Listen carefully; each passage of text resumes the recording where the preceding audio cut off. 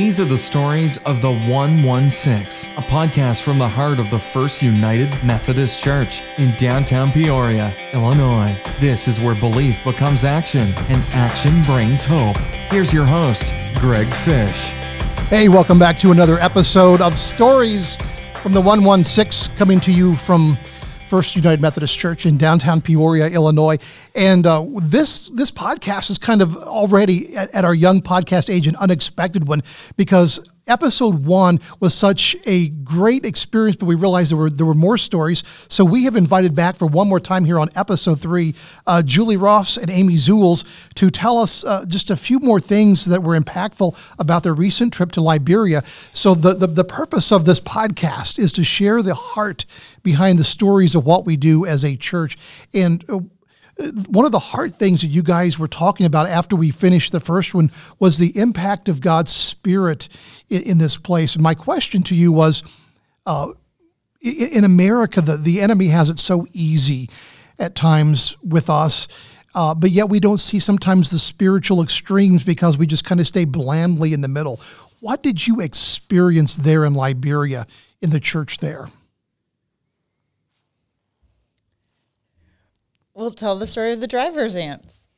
Okay, so we were at the home of our friends, the Davidsons, who are missionaries in Liberia.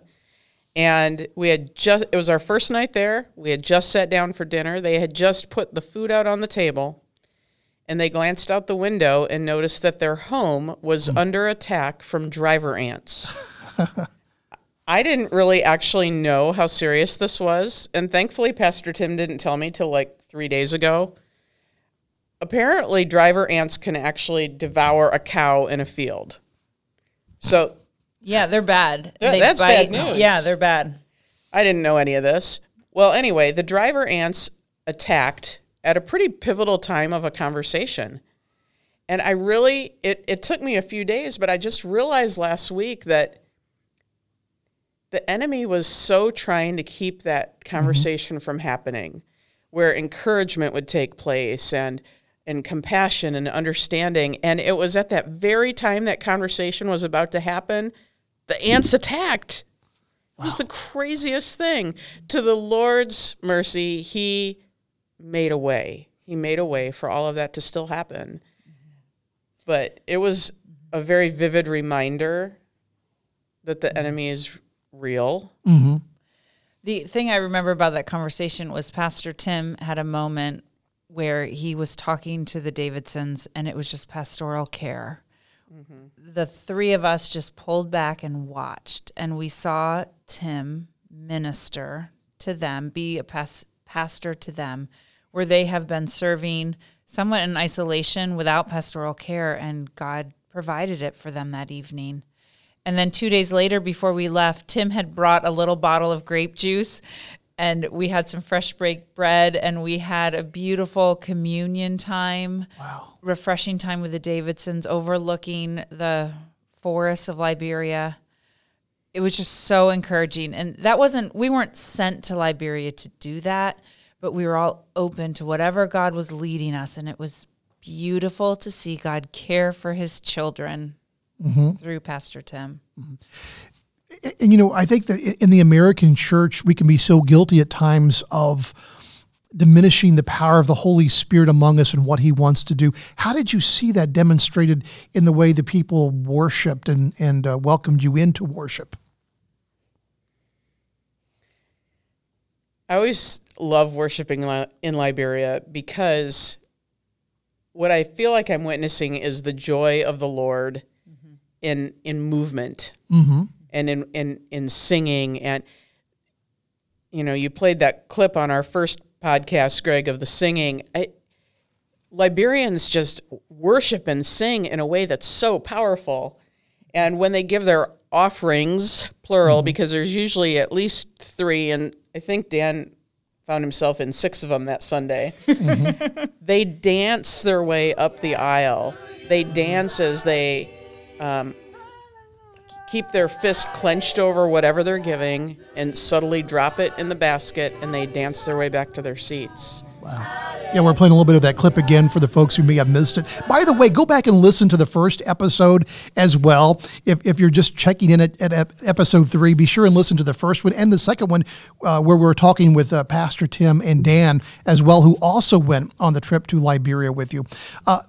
And for those who are joining us for the first time on this, the purpose behind this was kind of just cut and dry, that you were going to find out, is this a place where our resource investment would be a good thing. But I get the feeling that there was something so much more at work than just simply saying, is this a good investment of our resources?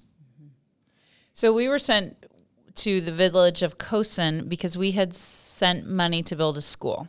And so we were supposed to go there and meet the people and then come up with a vision. We were called a vision team, not a mission team. Gotcha. And every evening we had a processing time, and Julie would lead us and ask us questions. And I remember that day dreading the processing time because I did not have an answer.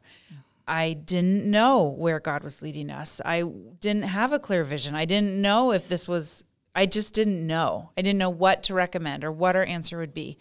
And as we sat through that time, it was beautiful because it turns out none of us had an idea, but each of us in the conversation added a piece. We said a word that made us go, oh, and we had a complete vision from our 4 different perspectives.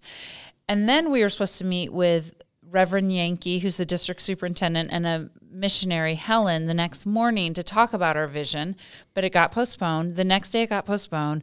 The next day it didn't happen. And then finally we realized we need to go to Senequeli, which we talked about in the first episode. Mm-hmm. And then we met with them the next morning. And the vision never changed. The 4 pieces that we had put together to come up with one vision was the exact same, but because we went to Senequeli, it was deeper and richer, and we understood it more fully. So again, people were praying for us while we were gone. I had great sleep. Our stomachs, for the most part, survived some strange food.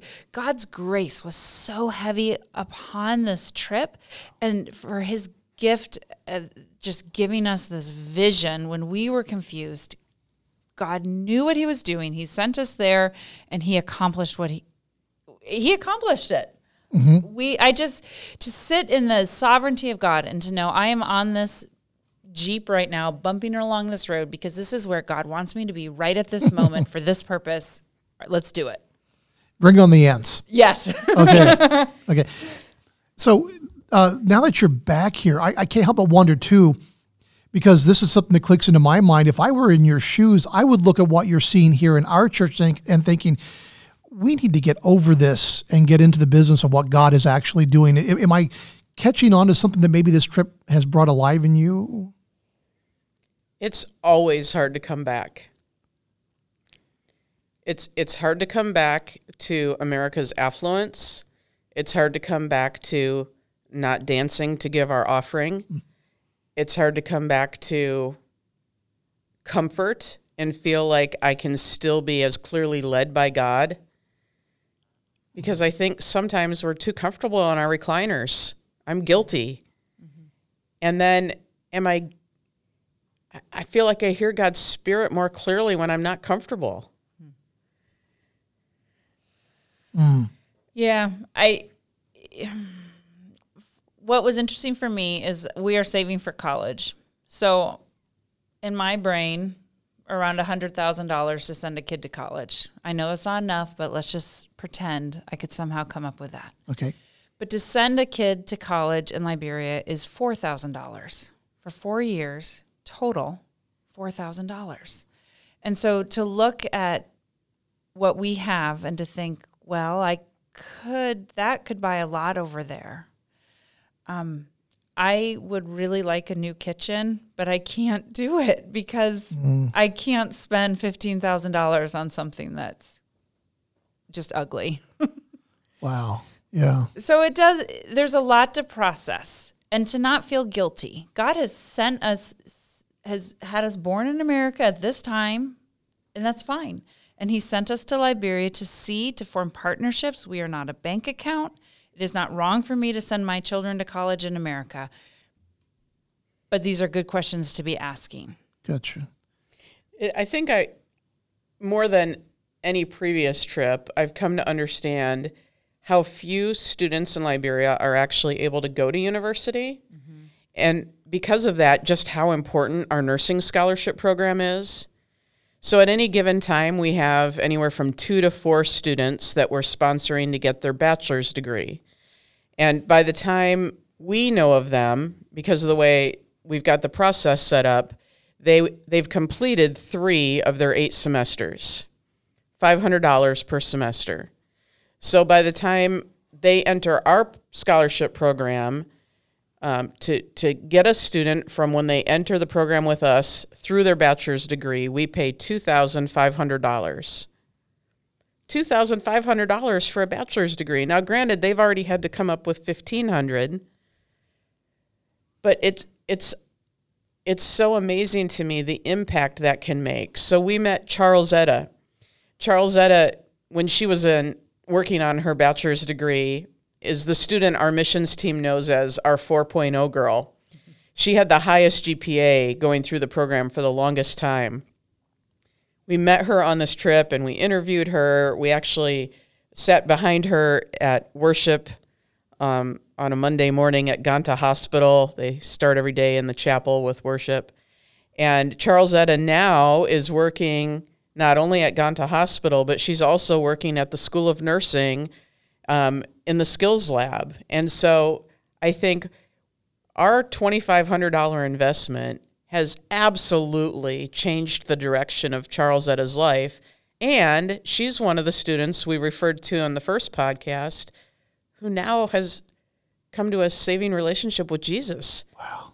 Yeah. So it's so amazing to just think that our somewhat meager investment, $2,500 per student, can make such a huge impact. And I'm thinking, Amy, about the night when Caroline, a former nursing scholarship student, came to visit us at the guest house. The dean of the School of Nursing, Clinton, had called me, and he said, Julie, Caroline is at my home, and she has gifts for you. Can I bring her to the guest house? Will you be home? It was kind of funny for me to say, yes, we'll be home. Guess it was home, but anyway, it struck me funny in the moment. Caroline came and she shared her story with us. She shared of how when she did her first 2 semesters in Monrovia, how she sold Nimba County honey in order to help earn money for her tuition. But then when she came back to Ganta to do her next semester, which is in Nimba County, nobody wanted to buy her honey anymore because they could get their own. It wasn't a novelty anymore. And she didn't know how she was going to earn the money to pay for her schooling. And it was around that time Clinton told her about our scholarship program. When she came to visit us that night, she brought gifts of lapa, which is the traditional Liberian fabric, and she had dresses made for Amy and I, and shirts with hats made for Pastor Tim and Dan. Oh, my. And she presented us with these gifts, which Amy and I were talking later. Was at least a month's salary. At least a month's salary. Mm-hmm. But the most beautiful conversation, part of that conversation that night was when Pastor Tim looked at her and he said, Caroline, I can imagine a day in heaven where the 4 of us will be walking down the streets and somebody comes to us and says, thank you. And we look at them quizzically and say, we don't know you. And they say, no, but you helped Caroline get her education. And because of her, she saved my life. And as a result of having my life saved, I had an opportunity to meet Jesus, and that's why I'm here. Yeah, and we wondered what life she would save or she would teach someone how to save that would then transform Liberia. We just don't know what God's doing, but he is working there, and we got to see it. And I've often said the biblical pattern is that God blesses the one to bless the many and blesses the many to bless the one. I wonder if we're guilty sometimes of just thinking when we give of the front end of the gift and we miss the outflow of that into generations ahead, that this is a needed resource in this country to have people who are both educated in medical practices, but also doing so with the power of Jesus on them. Yeah. And I was just going to say, when I was talking about just what money differences, I feel so privileged that I am in America, that we have the opportunity to then give to Liberia. I felt the responsibility, but the privilege was a great gift.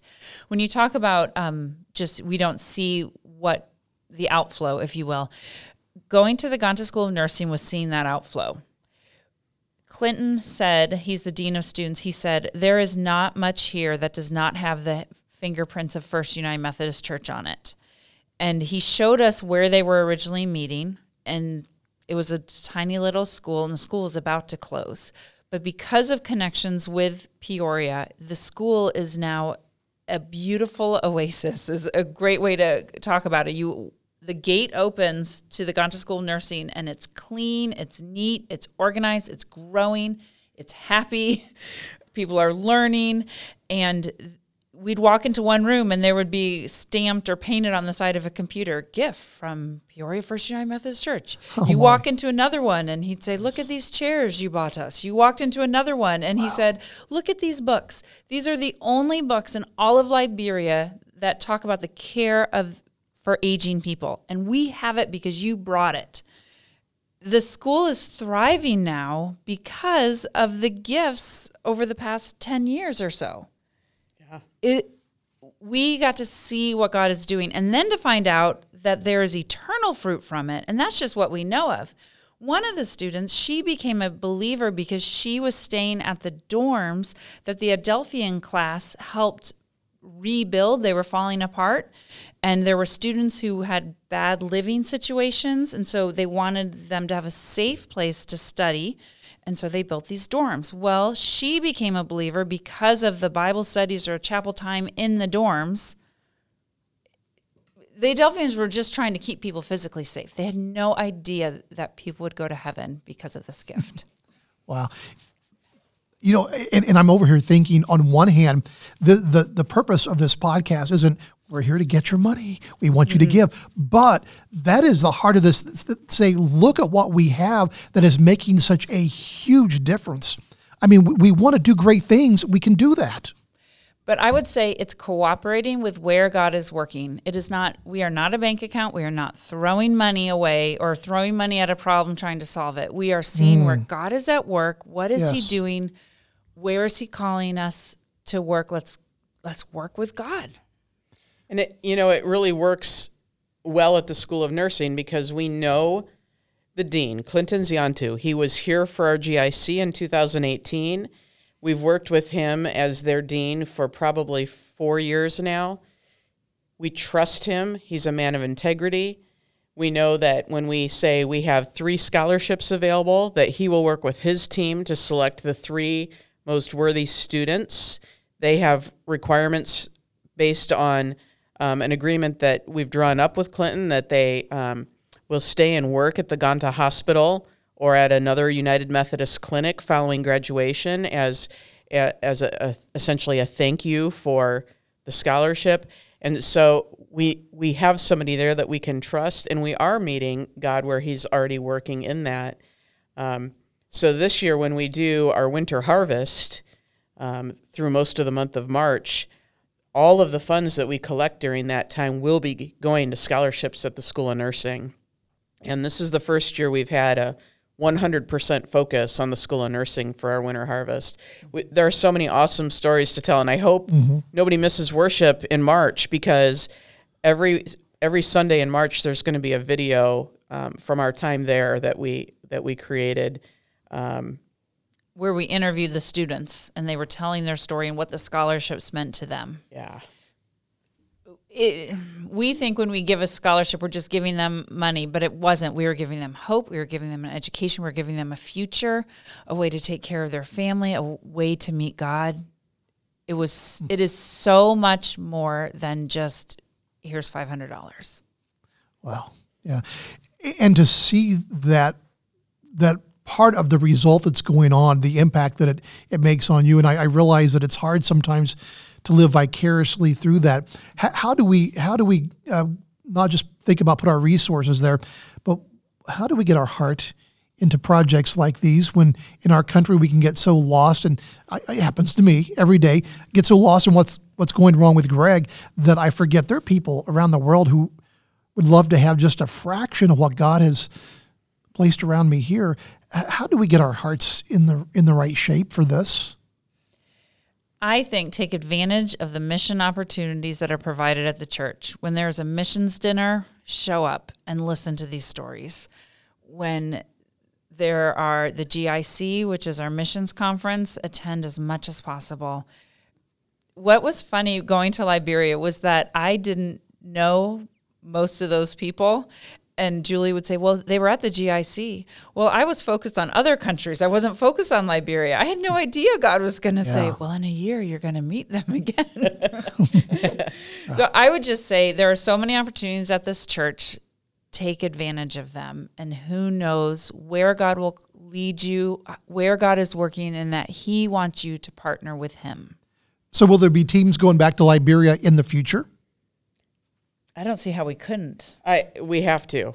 Yeah. We have to. Because this is a partnership. It is not sending money. This is a relationship. Mm-hmm. I'm going to tell you just a fun Clinton story. Maybe the boys will share it. But we were sitting around one evening. Clinton was over, and Dan had wanted some tonic water, which helps with when he gets, I guess, his hands cramp or something. Mm-hmm. And he couldn't find it. We had been at the store today and he couldn't find it. Well, Clinton was there and we were talking and he was on his phone and we didn't think anything of it. And then he's on his phone again and we didn't really think anything of it. He's not a rude person, so it kind of surprised me he was on his phone, but he's a busy man. Sure. He leaves and he comes back in with tonic water. He had called someone to go pick up tonic water and to bring it to Dan, to take care of Dan. Like, what a gentleman. And that is the type of person we're working with in Liberia. It's a friendship. It's a relationship. Sure. That is just a beautiful story. Well, I thank you so much for making time for this bonus episode. And I'm sure that once we cut the mics, you'll have 10 more stories you could have told. So I guess the trick is, first of all, connect with Julie Rolffs and Amy Zuehls and say, tell me about it. And as Julie has said on social media, don't just say, what was the question? How was your trip? How was your trip? What can they ask you, Julie? Ask us the funniest moment. Ask us the hardest moment. Ask us about the best relational moment. Ask us to tell us a story. Tell us a story. Beautiful. There is an endless list of stories. And I just want to say, Greg, my prayer partner told me before the trip that humor would be the cushion of grace that God would pour into our team. Oh, I like that. And she was right. Mm-hmm. So when I say ask about the funniest moment, I probably can't actually tell you because what happens in Africa stays in Africa. But there are plenty of funny ones we can tell you. Okay, good stuff. I've heard a few already, but I'm sure, again, there's even more that I don't even want to know. Hey, folks, listen, this has been fun being with you again for episode 3. Check out our show notes on the website. We'll have pictures from the trip, a few of those pictures, and be sure and like and share this podcast on social media. That's how we get this story out. That's how we get the stories of the 116 out. You know, by the way, why this is Stories of the 116? It's our address. It's our address. Mm-hmm. And, okay, so the stories that come from this zone, this area, this is the best way to share them. Make your comments on social media and tell people why the stories mean something to you. And let's get these stories from the 116 out there. Well, thank you both very much once again. What a delight and privilege to have you here with us today.